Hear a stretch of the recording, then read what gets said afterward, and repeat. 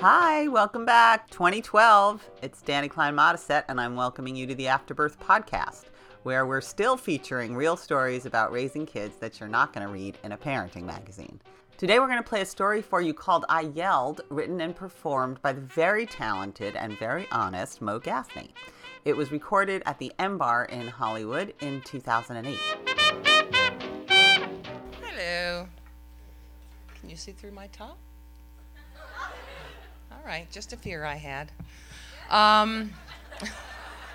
You never know. One would hope. I am wearing a bra. This is called I Yelled. I waited till I was somewhat elderly to have a child. It didn't feel like I was waiting. I didn't think I'm going to hold off on having a kid till it's almost physically impossible. It just never came up, really. I wasn't one of those little girls who planned my wedding at 10 years old or had names picked out for my kids to be. I grew up at a time when women were saying, we don't have to get married and have kids. We can do anything. We can keep our own names, be CEOs, and wear scarf-like ties. That sounded pretty good to me. Not the CEO part, but the other parts. I decided if it came up, I'd think about it, but if not, no biggie. My womb wasn't pulsing in anticipation or anything. Then, when I was 39, my now baby daddy said, let's try and have a kid. We're getting old. We're missing the window. And I said, okay. You see, I was pretty sure I had missed the window, so what harm would it do to try? My little old eggs could finally meet some sperm, not that they'd get involved, and I could look back and say, well, God knows I tried. Not meant to be. My dogs are my children. Or something like that. Then, surprise, my vengeful, slutty eggs hooked up with the first, and I mean first sperm that came along, and I got pregnant. As surprised as I was also excited. I'd be a good mom. I'd only have the one, and well, it would be nice to think about someone other than myself. And it's turned out okay for the most part. I mean, I'm not like soccer mom perfect. I can't cook or sew or make up games with plastic bottles and glitter, but I like my kid most of the time. I think playdate is embarrassing to even say, but he gets his share. He has bunk beds, even though his room is the size of a Honda Civic. I took him to Legoland in 100-degree heat, while at the same time having hot flashes. Yeah, even on a good day, Legoland. I let him have a mohawk. I did. A full-on, head-shaved, 6-inch strip of brick-hard, straight-up, Johnny Rotten mohawk at 8 years old. It was charming. When we finally shaved it off, he looked like a convict. So I don't know which was worse, but I've got pictures of both. I'll show you after the show. What I'm trying to say is that I was a pretty okay mom. My biggest challenge has been patience. On my best day, I'm not a patient person, and I don't know if you're aware of this, but kids require patience. They do. They are not the most rational people, and it is very difficult to reason with them. Somehow I've remained pretty calm, but here's the thing. The other night, I yelled at my 9-year-old Jack. I don't mean I screamed at him for hours on end while looking for my bottle of scotch or anything. I just yelled, stop it! I had asked him to put up the seat in the bathroom, and then I heard bang, bang, bang, bang, bang. The seat hitting the toilet over and over like some monotonous Morse code for yell at me immediately. And that's when I yelled, stop it, in a really yelly voice. And I hardly ever yell at him. I'll speak loudish or serious or exasperated or use my I mean it voice or even be sarcastic. But out and out yelling at him is kind of rare. Before I had a kid, I yelled whenever I wanted, mostly at fellow motorists and boyfriends. I didn't even think about it. Who stopped to even think if they deserved it? I'd feel the need to yell, and I'd yell. I thought it was cute and edgy to yell. But the first time I yelled at my kid, he visibly quaked. And I thought, oh, okay, shouldn't yell. I'll work on that. So I consciously try not to yell at him, and I mostly succeed. What led up to me yelling at Jack this time was me asking him like 14 times to put on his pajamas, and then 20 times to brush his teeth. Usually I only have to ask about 3 times for each, I can deal with that. But this was one of those nights he goes temporarily deaf. Then I said, make sure you go potty and remember to put the seat up, please. Then, well, the bang, bang, bang, and the yell. Man, I was possessed.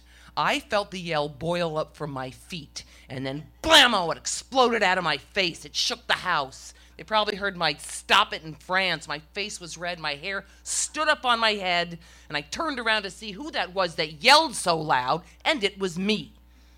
Now, it surprised my son when I yelled, but he wasn't intimidated by my yelling. He didn't immediately hop to or anything. He just got mad at me and yelled back. I was trying to put it up! He bellowed. I think it was on Oprah or something where I heard some child expert say, when you fight in front of your children, you change who they are. I'm pretty sure, according to this theory, yelling at them would have the same effect. So prior to my yelling, stop it, my son was no doubt going to become, I don't know, the poet laureate of the United States.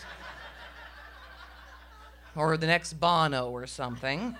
And my yelling 86'd that. Some neuron in his brain fired, and now he'll torture ants and want to live in my garage till he's 40. Now, I'm sure there might be parents out there who never fight in front of or yell at their kids. The Amish, maybe. Or polygamous sex, or anyone with seriously out-of-date clothes. Or if they're up to date, they probably got to be on like buckets of Valium or have 3 nannies or live in a separate wing from their kids. But I consider myself a fairly decent parent, and I yelled at my kid. Now, this business of changing who they are seems a bit of a nebulous assertion. So you have one bad day, have a pissy little fight with your husband or wife or partner, or yell, stop it, and suddenly you've changed in some fundamental way who your child is? Wow. Can you change them back with, I don't know, medication, therapy, Guitar Hero? I'm going to go ahead and guess most people up to now have been changed then. We would all probably be dressed in flowy white clothes with doves on our heads, helping baby seals if our parents just hadn't yelled. But they probably did. People are parents, and parents are only human after all. If my son Jack was any other person on the planet that I spend this much time with and behaves like he does, all other things being equal, I would be yelling at him like 50% of the time or more. Who else would be allowed to ruin all the good towels, lose every jacket he's ever had, whine for 40 minutes straight, or make it so I can't sneeze without peeing a little without being yelled at? I think it's a miracle I haven't thrown him out the window yet. You know, from the time we're children, we're taught to be rational, kind, courteous people. And just when that's what we might actually be, we have kids. Now, in what way does that make sense? Trying to be rational with a kid up to, and I'm going to say 9 because my kid's 9, and he still doesn't understand why he can't have his own air horn, is almost impossible, and that's frustrating. So once in a blue moon, I yell. I don't beat him or belittle him or stick him in the basement or make him buy me cigarettes. He eats refrigerators full of food every 3 days, gets to go on field trips. Frankly, sometimes I think he is a little too confident I'll love him no matter what. But because I yelled stop it in his 9th year, he won't be a doctor without borders. You know, occasionally I wonder, what about me my son will pick to complain about when he's older? You know, like when you tell your friends how your parents ruined your life. My parents drank, so I complained about that, for instance. I won't play Whale War with Jack. That's a game where we throw stuffed animals at each other, including this whale, you see. That's the name of the game. He makes up ever-changing rules depending on who's winning. If I'm winning, the rules change. You know, till he's winning. But once I got bopped in the eye by the shoe of this stuffed bear, so I won't play anymore. Maybe that's what he'll complain about. Or maybe my yelling stop it will be what he tells his friends when they're discussing their bad childhoods. He'll say, I was never the same after that yell. But hopefully he'll never say, you think that's bad? At least your mom didn't throw you out the window. Fingers crossed. I'm going to imagine Jack will realize I'm just a person. Not perfect, but not so bad either. I apologized that night and said I shouldn't have yelled, but that I was frustrated. He told me he gets frustrated with me, and he doesn't yell, which between you and me and the lamppost isn't so true. But I said, I know, and again I was wrong to yell, at which point he said he was wrong to yell too, and he was sorry. He asked why we fight sometimes, and I said, because we're strong-willed, which means we both want our own way. Then he said he is strong and made me feel his muscle. That has to do with anything. Then we lay in his bed and talked and read a book. Looking at him sleeping, I thought, well, maybe he won't be Poet Laureate of the United States. Maybe he'll just be someone who can say, I'm sorry, and mean it. Poetry's overrated anyway.